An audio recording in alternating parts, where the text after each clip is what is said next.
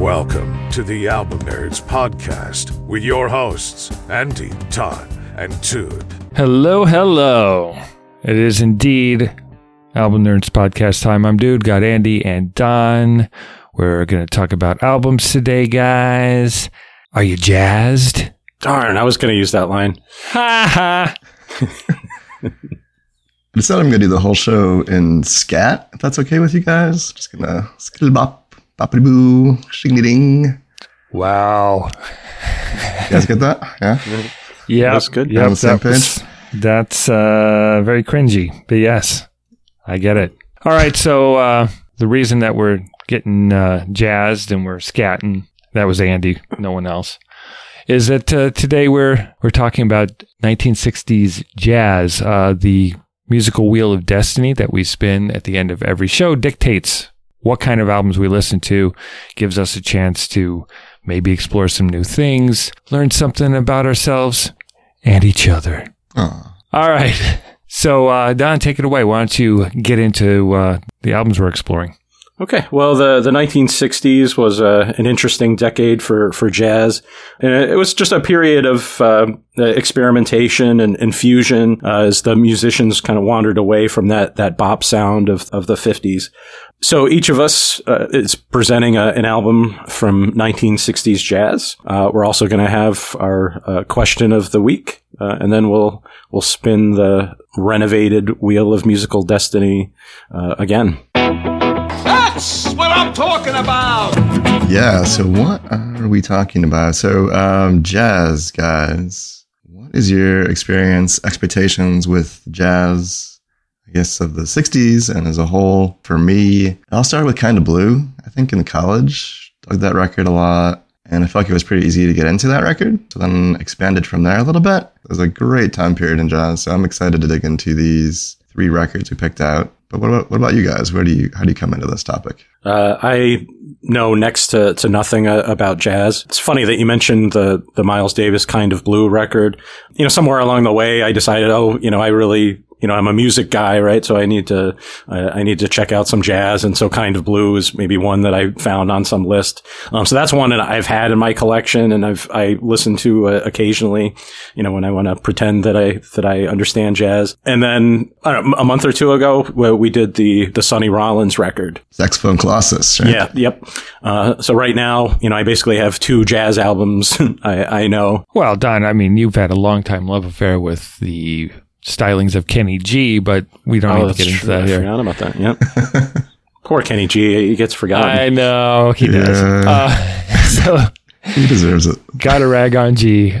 So for me, again, probably a little more than Don, just because of the show and Andy's influence. I've mentioned before, it seems a little overwhelming and scary, and I've never had to dig in and really find something before, so I was excited to have the chance to find my own foot in the door, find my own way in that might really get me interested, because, I'd love to fill my record shelves with more stuff, and jazz seems like a really good candidate. So let's dive into this and see how we do. You choose me? All right. So for my 1960s jazz selection, we're starting right out with one of the big releases of the decade, going from John Coltrane and his record Giant Steps. This came out back in February of 1960. I described it as a bold new adventure. He really shook up things in the genre and had a pretty massive influence on how jazz was going to develop over the next 10 years. It's really a giant step. It's like, yeah. Yes. Oh, wow. Aptly named. Those guys are very creative. You obviously get it. You are now a jazz hound. Crack the code. Why don't we play a little snippet from that title cut? Here's Giant Steps.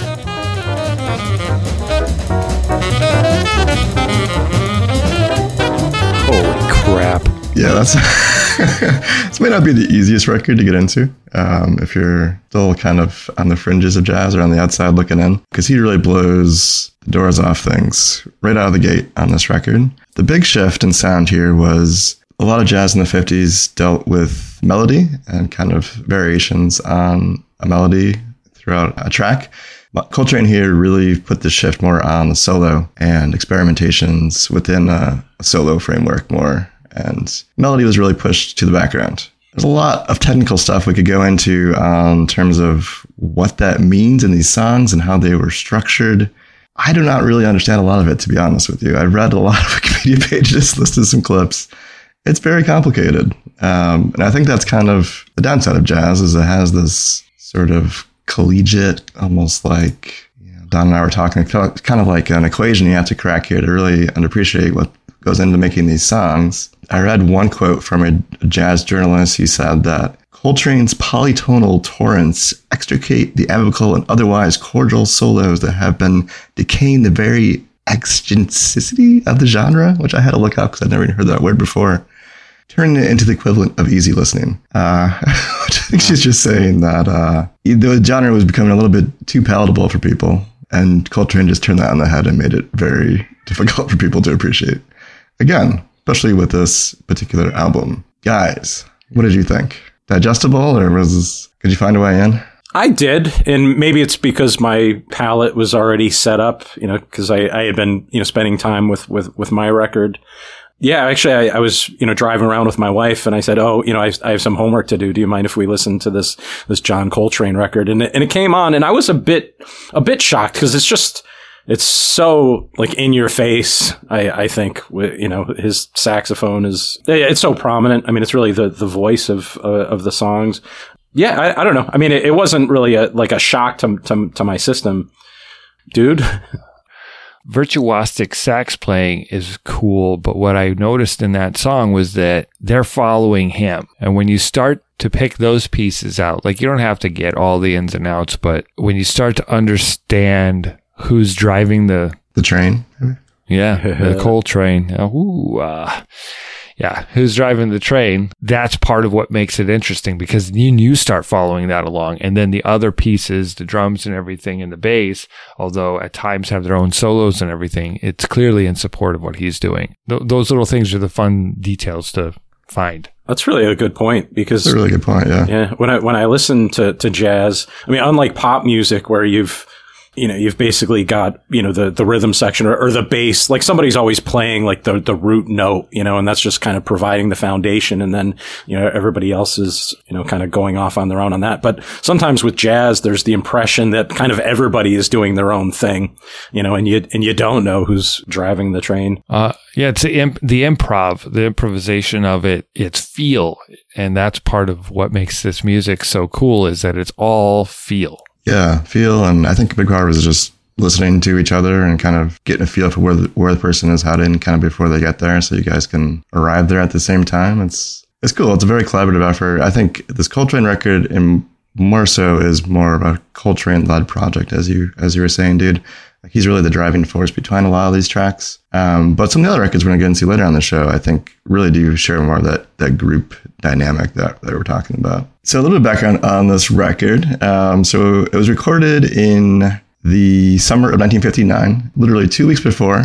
Coltrane had wrapped up his recording with Miles Davis on Kinda Blue, which is one of the more well-known jazz records of the period. So that tie-in is pretty cool. There's a lot of overlap between Coltrane and Davis at this time period, and a lot of people that play on this record also played on Kinda Blue and some other Coltrane and Davis related projects from this time period. So a lot of overlap on what these guys were doing, though the sounds are very different. I mean, Kinda Blue is much more focused on melody, whereas this record, as we were saying, is much more focused on solo. But the next song we're going to play is actually a take on a Miles Davis track, which was entitled Countdown, which is a version of the Davis track called Tune Up from 1956. He basically took the structure of that song and remapped it, gave it some of his own sound to it, and that came out as Countdown. We're going to play a little bit of that now.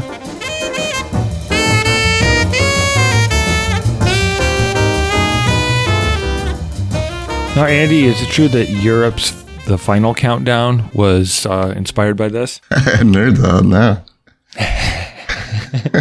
Doesn't somebody have an album, Countdown to Extinction? So that's Megadeth. That's right. Yeah, that's definitely Coltrane influenced. Oh, for sure. Oh, for sure. Yeah.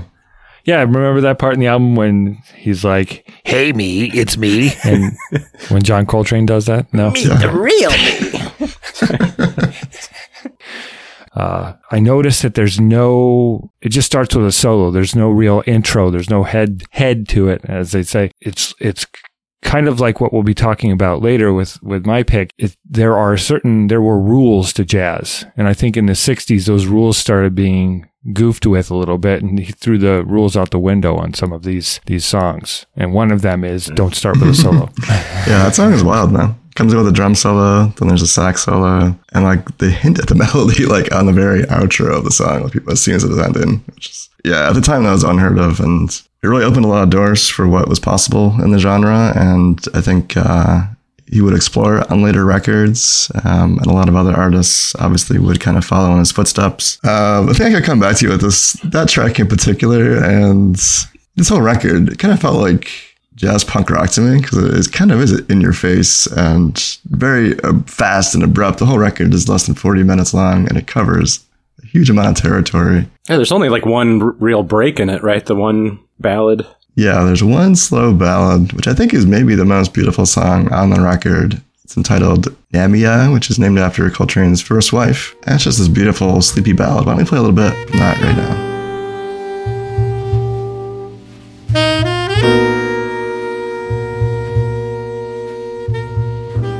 I feel like that track, I remember a few people saying this, like would fit in pretty nicely on Kind of Blue. It has like that similar vibe and obviously much more focus on the melody. I like that rasp in the sax, which gives it more of a sultry emotion to it. You know, this song was actually mentioned on a Black Star album. Talib Kweli raps, "I love rocking tracks like John Coltrane, love Naima." Nice.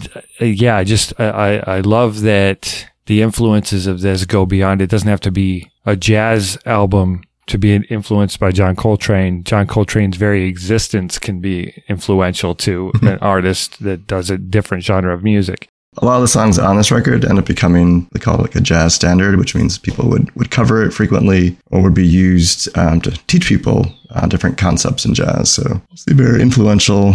Not an easy listen, though. Not for the faint of heart, in my opinion, but definitely important and I think worth your time. If you can give some headspace to it, Giant Steps will definitely take you there. Excuse me. I'd like to ask you a few questions. And now it's time on the show when we ask ourselves a question. Now, jazz is often kind of used as a gathering party music. You know, it's kind of pleasant. It shows that you're classy, right? So what kind of music do you play when you're entertaining, hosting a gathering, family game night, whatever it may be? I don't know. I mean, I guess it's the old radio programmer in me, but I'm very deliberate about what kind of music I play when I'm entertaining. And even when I go out to a bar, if there's like the jukebox, I think they call it touch tunes, where I can take over the jukebox with my phone. I generally do that, and I kind of like to sculpt an atmosphere. So Nice. You know, when people come over, I try to think about how old they are and what would have been popular, you know, when they were in high school or in college. And I try to please people. But then I also try to mix in some of my own stuff, you know, some of my own favorites to whet people's appetites or something, or to influence them. But I actually have a block party next weekend, you know, a neighborhood block party. And I always, you know, bring my speakers and I create a playlist for it. And I spend hours cultivating that playlist. And I'm all over the place, you know. You've got a shortcut this year, my man. All you got to do, now that you're a member of the Album Nerds podcast family here, you just play all the playlists from our shows, because we do make playlists from all the tracks we play. That's all you got to do. Good point. Boom, block party done. That's impressive, man. Jeez. Yeah. A lot of thought into it. I don't entertain. I don't like people. Well, I get bored in about half an hour after I've had the same conversation I had with them the last time. So, how's work? Work's good. Blah blah.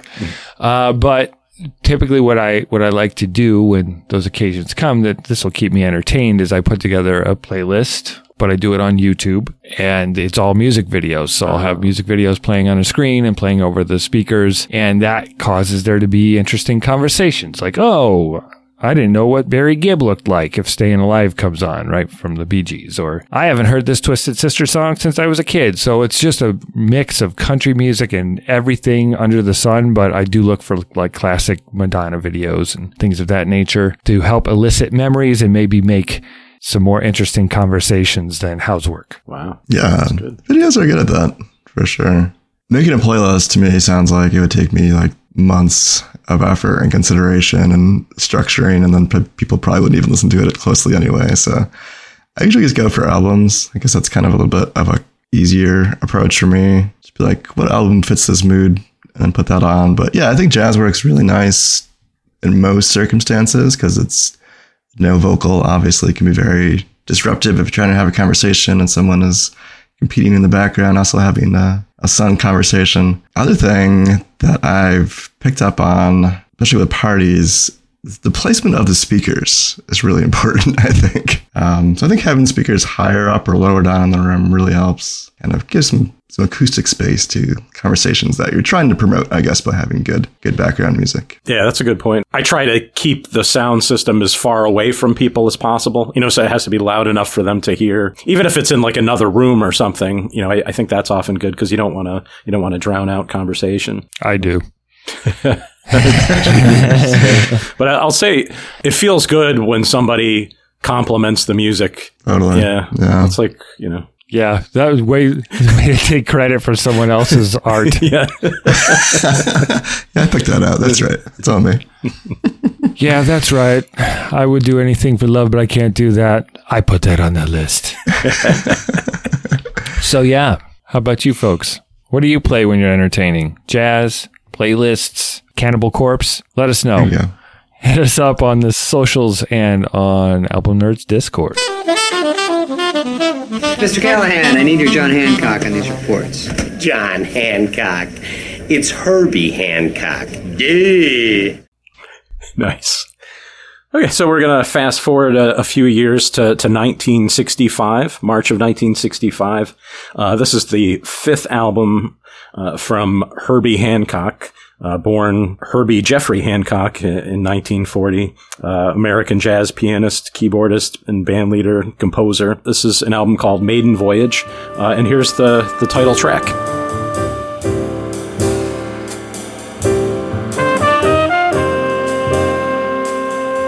So, Maiden Voyage it's actually a concept album. And it's supposed to be creating an oceanic atmosphere. So the song titles, have nautical or marine biology sort of themes. Yeah, so that's interesting. And I guess that's one thing that excited me about the album. But yeah, so this is Herbie Hancock on piano. I've got tenor saxophonist George Coleman, trumpeter Fred Hubbard, bassist Ron Carter, and drummer Tony Williams. Yeah, so basically the best drummer in the world. Excellent choice. And so four of these five guys were actually part of the Miles Davis quintet. So my three words, I just did Don's Maiden Voyage, because this is, I hate talking in the third person, but I think it suits you. Donnie Likey. So yeah, it's like my maiden voice. This is the first jazz record that I'm bringing to the table. So it was a different experience for me to really immerse myself in a record and to have to talk about it. Yeah, but so what do you guys think of the Herbie Hancock record? I think this is a very good pick to have this following the Coltrane record, because I think this holds up a lot of the things the Coltrane record does not interest itself in at all. I get a lot more emotion from this record. It feels much more warm and kind of inviting, but definitely not boring or too accessible. I think there's enough going on here to make it feel substantial for sure. And it's much more of that group style play, which I think the Coltrane record really doesn't interest itself with at all. And this is really, the group dynamic is there and it's easy to hear. All these musicians, I think Hancock, throughout his entire career, is very good at kind of letting people play with him and not just trying to dominate the songs. I think that's evident here. You got a lot of talented musicians playing with him, especially George Coleman, who wasn't someone I knew by name before, but I think he really shines on this record, on the sax. So yeah, I like this record a lot. Going back to the word sublime, I feel like this is just a nice combination of things all kind of smooth together. So Yeah, this being the middle of the decade is kind of nice too, because it does feel like something is peaking here in terms of a particular sound. The smoothness, and maybe it's that sort of oceanic quality that, especially in Maiden Voyage and some of the other songs where you hear kind of waves in the horns and the piano kind of calms the storm. But it feels more like dinner party music type of a thing, like we were talking about earlier. You know, the nautical theme, I mean, so would you say that Herbie Hancock is like a sailor man, piano man, he's piano man, piano man, playing piano like no one can. Something like that, you know? That's kind of what I got from it. Wow. I don't know what you're talking about.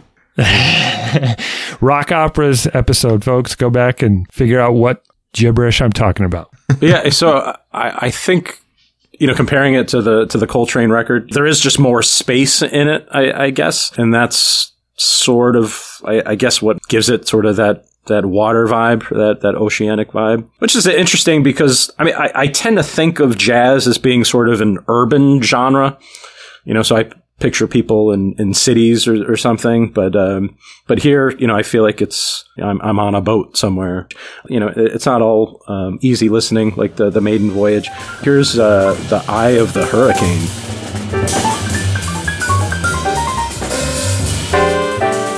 Yeah, the beginning of that clip sounds like Tony is fighting for lead on that song over the piano, but then Herbie takes it back.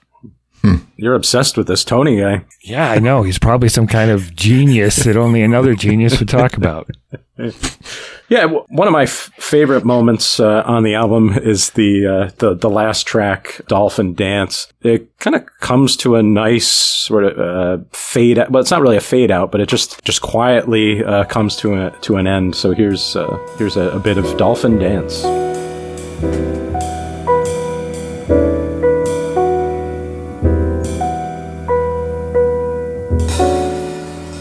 Oh, Tony. Yes. He steals the show, doesn't he? Yeah, one thing in listening to these jazz records, I guess I just recognize how much it informs a lot of the progressive music that I like, you know, particularly Pink Floyd. Wait. Hold the phone. You like Pink Floyd? So he says, yeah. I'm surprised you didn't find a jazz album by John Waters. John Waters.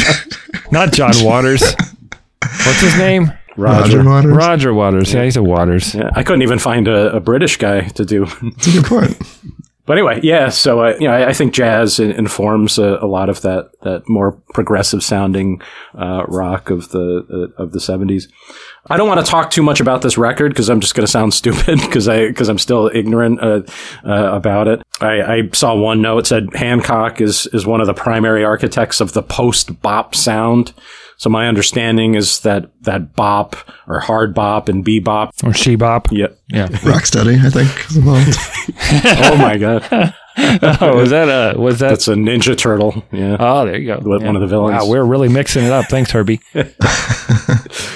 No, yeah, I mean, so like the 50s was kind of the bop style generally, and then it transitioned into like hard bop, I guess they call it more in the 60s here. Then later in the late 90s, the bop was... Right. Right. We're getting a lot of mileage out of this. Yeah. Just do a half hour on bop. Yeah, so it seems like, you know, Coltrane and Hancock and Miles Davis, they all are kind of moving away from that 50s sound. Exactly. Yeah, Hancock's one of those rare guys who he's still pretty active and still putting out music, and he's very influential on what's going on in the jazz space today as much as he was back in the 60s. And I think he really came to prominence in the 70s even. Like, so he's been relevant, which is really rare in this genre because it changes so much. So he's kind of, I want to say like the Madonna of jazz, but he's always like reinventing himself. Sort of. Madonna of jazz. Oh my God. Who's a better example? Anybody's. Sure.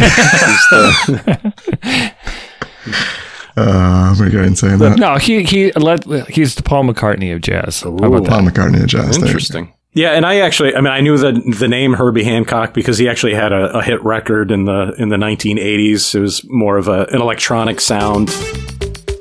There it is.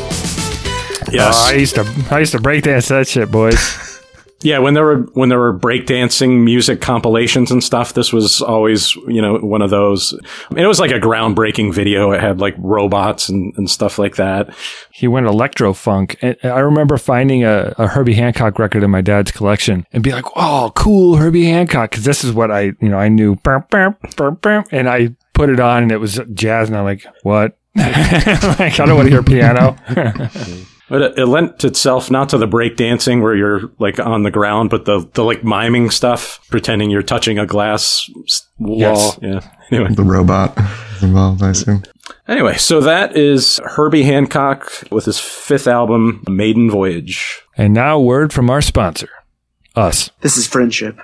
Pure, unadulterated friendship. Hey there, music fans.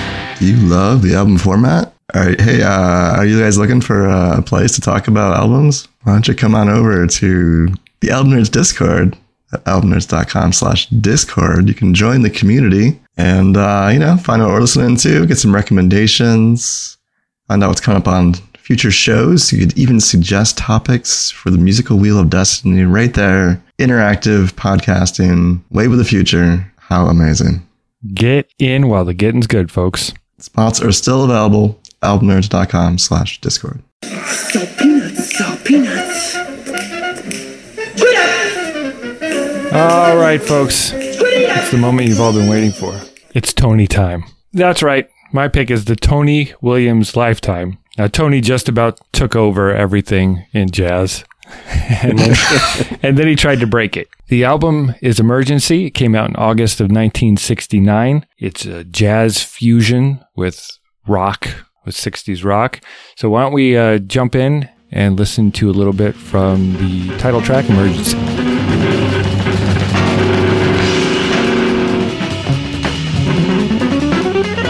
All right, so that was the Tony Williams Lifetime with Emergency. And definitely crossing some boundaries, breaking some rules, trying some new things. Founded in 1969, power trio with John McLaughlin on electric guitar. British guy. Hey. In your face, Don. Did it. And Larry Young on organ. It was largely rejected by jazz listeners at the time because of its heavy rock influences, but now it's looked on as a fusion classic. So there's a lot of jazz elements here. Some of the songs are jazzier than others. Some are almost straight up rock. But this dude's drumming, he drummed with Miles Davis. He was obviously on that Herbie Hancock album, basically ruling that album. And he's just like ridiculous. This is some of the most ridiculous drumming I've ever heard. That's driving the conversation most of the time through these songs. And I really got into it. I even bought it. So, whoa. Wow. Nice. Gentlemen, what'd you think? I mean, I like the record for sure. I kept struggling with like how much jazz is in here. At times there feels like there's a fair amount. That opening cut, Emergency, that feels more like a rock track to me for sure. But I think the rest of the record does get into some jazz territory, and it's pretty interesting when it does. It sounds so much like 70s to me. I wouldn't have thought this was from the 60s. That guitar sound sounds 70s guitar to me. Well, it was like right on the edge here, and I think they were breaking that ground. And John McLaughlin was also poached by Miles Davis, and he was on Bitches Brew as well. Oh, cool. Yeah, I mean, I enjoyed it overall. I think it's a fun record. I was having a hard time connecting it to the other two, but I think that's an interesting thing about jazz is that, it spreads out and it's very influential, especially in American music. So yeah, this album, it wasn't a shock at all to my system because, somebody who's always liked, psychedelic rock. I mean, that's basically what this sound is. I guess I think I get it now, though. Like, I think maybe my doorway into jazz is sort of that psychedelic rock because somehow I was able to appreciate the Floyd solos that go on for 10 minutes, but I never appreciated, those jazz solos. But now it all kind of makes sense to me. Yeah, this is a cool record. I mean, I was shocked to hear guitar. I remember years ago, I was having a conversation with somebody and we were talking about jazz and I mentioned guitar and the person was like, "What? Guitar is not a jazz instrument." That's what he sounded like. So. I'd like to meet that guy. This is another album, that's breaking the rules. Yeah, I mean, it's got some of the most important parts of jazz: improvisation, rhythm, and a swing feel, and it's got organ and drums, and yes, especially electric guitar. Like acoustic guitar was okay in jazz, but electric guitar it's a little more rare. was crossing the line a little bit. So why don't we jump into another song? This is Spectrum. It's got a little bit more of a jazz groove. It's got some rock freakouts mixed in, but I think it kind of, for me, it's one of the best on the album, as it kind of gives us a little bit of both worlds.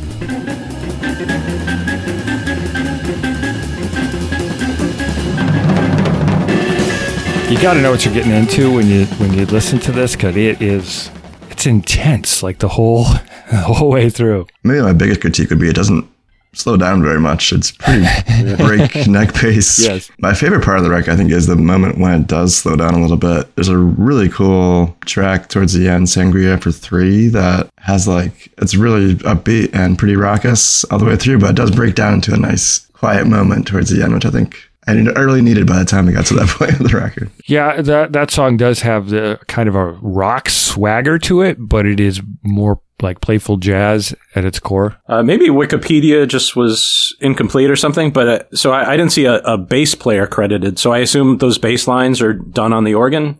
Correct. Okay. Just like the Doors. Yeah, man. Yeah, well, there's doorsiness here for sure. There is, yeah. I hadn't thought about that, but totally. I love the organ on this record. I think it works really well with that style of guitar. What an awesome build that would have been to see the doors open for the Tony Williams lifetime. Well, yeah, I gotta do it that way for respect for Tony Williams, because he's the best drummer ever. You just have Tony Williams sit in with the Doors. That would be what? That would be something. Okay.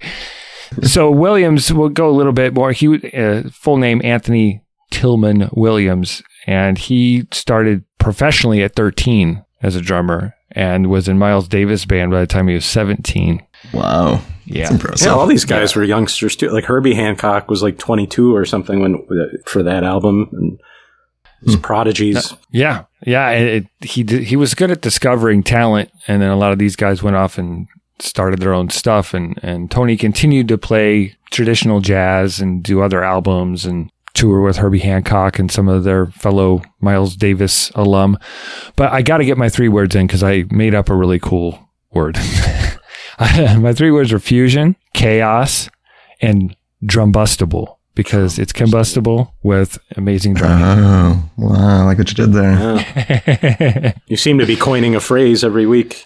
What was last week's? Working on it. Cliché riche was last week. Yeah, we gotta get some dough somehow, so we get those hashtagged and copyrighted. That's right. There's an interesting element here. What I first started looking for was some vocal jazz, but all I was finding was things that were more like swing, like Frank Sinatra and things of that nature, and that wasn't doing anything for me in the jazz place in my body. So. Where is the jazz place in your body exactly? That's for me to know and you to find out, handsome. All right, so why don't we jump into one of the tracks that has some of Tony's kind of really personality-filled and interesting vocal stylings. We're going to listen to a little bit from Beyond Games. It can be fun, don't you know? You know it's having fun that you grow. Oh!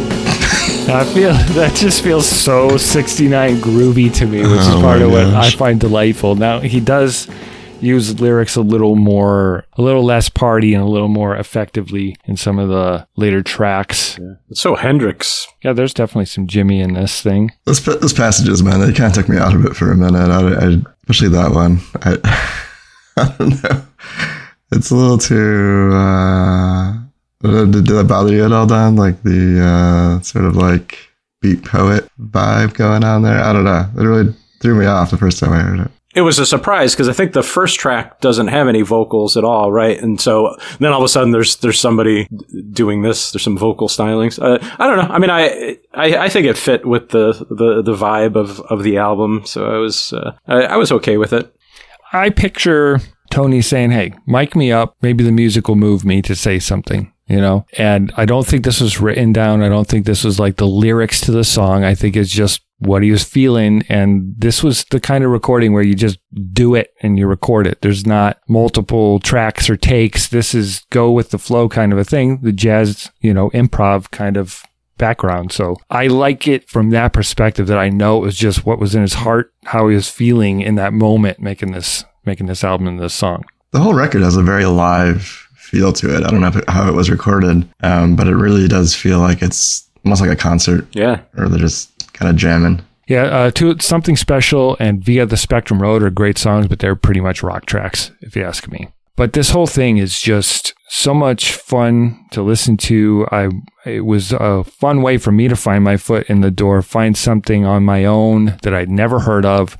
And then I was delighted to find all these ties to Miles Davis and Herbie Hancock and other artists, where I found this drum-led album, and then turns out the guy is a drum prodigy that's been in a ton of projects, which made it even cooler. I met my goal. I found something jazzy but duty at the same time.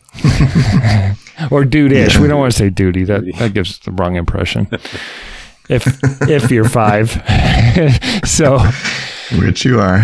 If you're a rock and roller looking for a little crack in the window, a little way in, this kind of influential, possibly the first true jazz fusion album ever, go check out the Tony Williams Lifetime Emergency. What did we learn today, my fellow jazz hounds? All right, so I think finding like your way into jazz is important. That's something we all were able to do, so that's awesome. It seems like. One thing I really appreciate about the 2 records that you guys picked out was like how more emotional they were, and I guess sort of more easily relatable for me. I think for whatever reason I gravitate more towards the complex, necessarily obtuse records in jazz for some reason, and I think I really enjoyed your 2 picks, especially because I felt like I related to him more on an emotional level, which was cool, and I appreciate that. I learned that I can love jazz music. Wow. You learned to love again. Aww. If I have the time, you know, I think I could become a real jazz head. I guess I had an epiphany moment. You know, I was walking the dog. I have my new digital audio player. I'm listening to Herbie Hancock, through Tidal. So, on decent headphones. And it was just a great sonic experience. And, it was just like I get it moment. And so I think I can build from that. And I mean, I think it's going to take the rest of my life to truly understand jazz, but, hopefully I have a lot of time. Wow. I mean, yeah, I've had moments where I'm like, oh, I got to get into this more. This is great. But finding this way in that speaks to me, and like I mentioned at the end of the Tony Williams spiel, that's pretty much it. Found a foothold, Miles Davis, then, and I've tried to avoid Miles Davis because that's what everyone does. But I feel like if I'm coming to it organically, then I can unclench and just enjoy,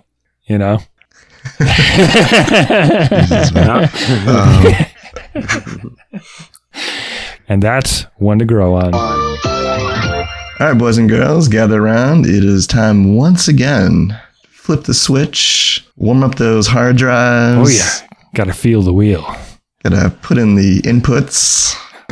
All right, without any further innuendo, let's give that musical wheel of destiny a spin.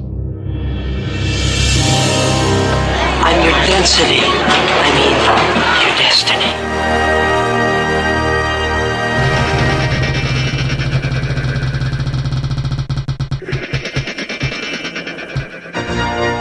I have chosen the music of Motown. Hey, all right.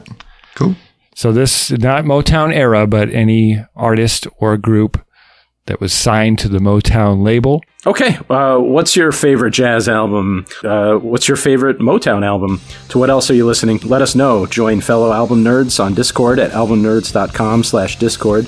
You can email us at podcast@albumnerds.com or leave a voicemail at 585-210-2454. Follow us on Facebook, Instagram, and Twitter at Album Nerds. And if you'd like to support the show, do so via PayPal at albumnerds.com/support, or leave a review on Apple Podcasts or wherever you listen. All right. Thanks for listening to this episode of the Album Nerds podcast. We'll check you next week with a little bit of Motown. Thanks for listening. Catch you on the flippity flip. See, that was improvised. I didn't, because it's like jazz. It's jazzy. Yeah. Throw in a little ski bop, and then we're good. Soobidoo-bop-bop-bee-bee-doo.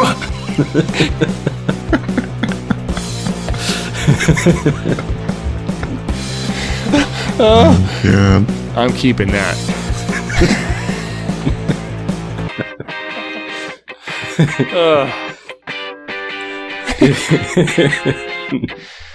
Whew.